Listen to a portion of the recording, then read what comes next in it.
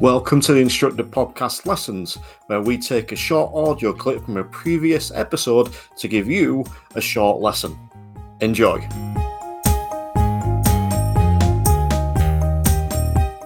How would you describe coaching? In what you do, how would you describe coaching? Okay, coaching. This is something I kind of picked up from my dad, who God bless you, Eric Brooker, was a bit of a philosopher on the side.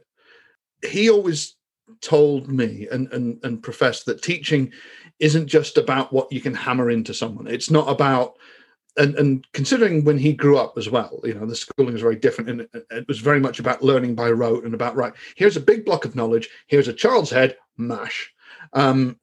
He said that teaching was as much about drawing out, about what you can draw out of people, about what you can bring out of them.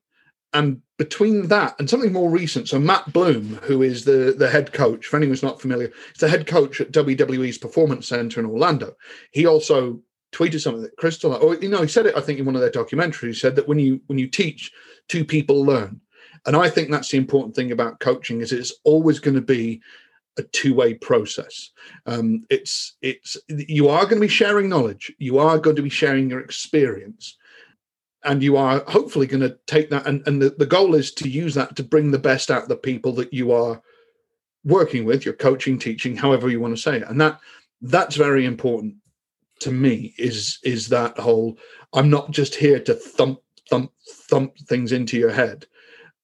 And for the most part, I've also found that coaching is about letting people know what they have already. It's very easy to look at everyone as a blank slate with nothing to offer. And I think to do so is to discount their innate abilities, their innate experiences, and everything they bring to the table, whether they're, in my case, like coaching pro wrestlers, whether they're brand new. And I've coached wrestlers who are absolutely new, who are still training, who are also like in their late teens, early 20s. And I've worked with guys who are in their 30s to 40s who have loads of experience and everything in between. And everyone has something to bring. And a lot of times it's about, rather than criticizing, it's about saying, yeah, you're doing fine. It's not necessarily, it's helping to develop and helping someone to grow. And you are going to have to cross-examine a bit. You are going to have to say, no, don't do this. It's easier for me, I'd imagine, in a lot of ways, because what I do is almost entirely subjective. Whereas there are these things called laws when it comes to driving. No, you probably shouldn't run people over, in the nicest possible way. Stop applying a lipstick on a dual carriageway, which was not necessarily the minor that cost me an iDriving test the first time, but I'm not going to dismiss it out of hand.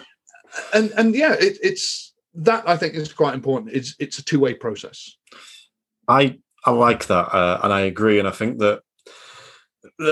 it's a real key point in that people generally have a set of skills already. To use your trade example, someone's coming to you to learn promo skills. The chances are they can talk. So they can already say words. So they've already got kind of a basic set of skill. It's just learning how to then direct those words and put them together in a certain way, which again, you switch that around to my trade. Generally, if you're coming for a driver, there are obviously exceptions to this, but you're going to have hands, you're going to have legs, you're going to be able to see. So you've already got a certain set of skills. And the chances are for most young people nowadays, you're going to have been in a car.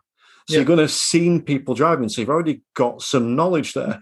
So I think it's really key what you said there about sometimes it's drawing that out rather than saying, sit there and listen to what I'm saying. Yeah, I see this a lot and it's been really fascinating because over the last, and thank you, because you're one of the guys who sort of came to me early on when I was undercharging, by the way. Yes.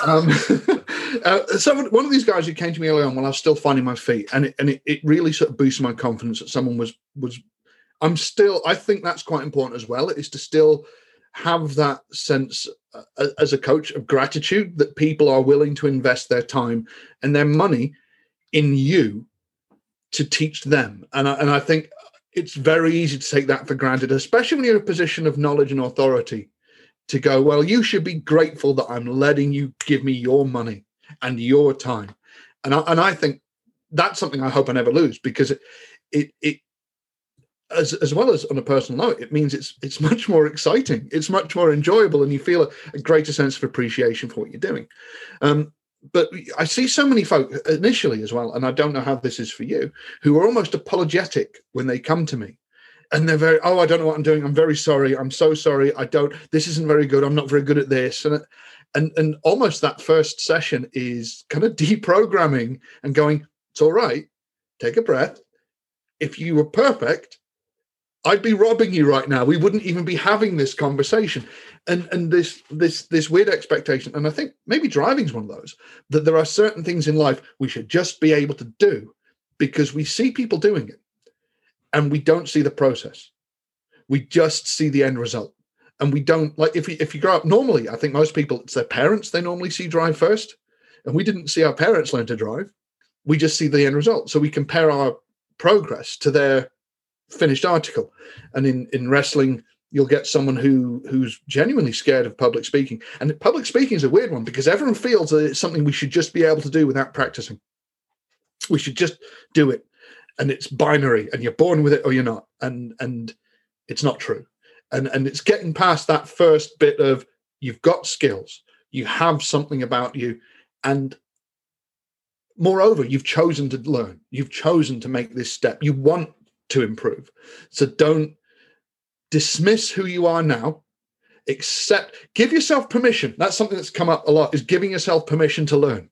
Giving yourself permission to go, I'm not where I want to be, but that's why I'm here. Thanks for listening to this short lesson. For more information, check out www.theinstructorpodcast.com.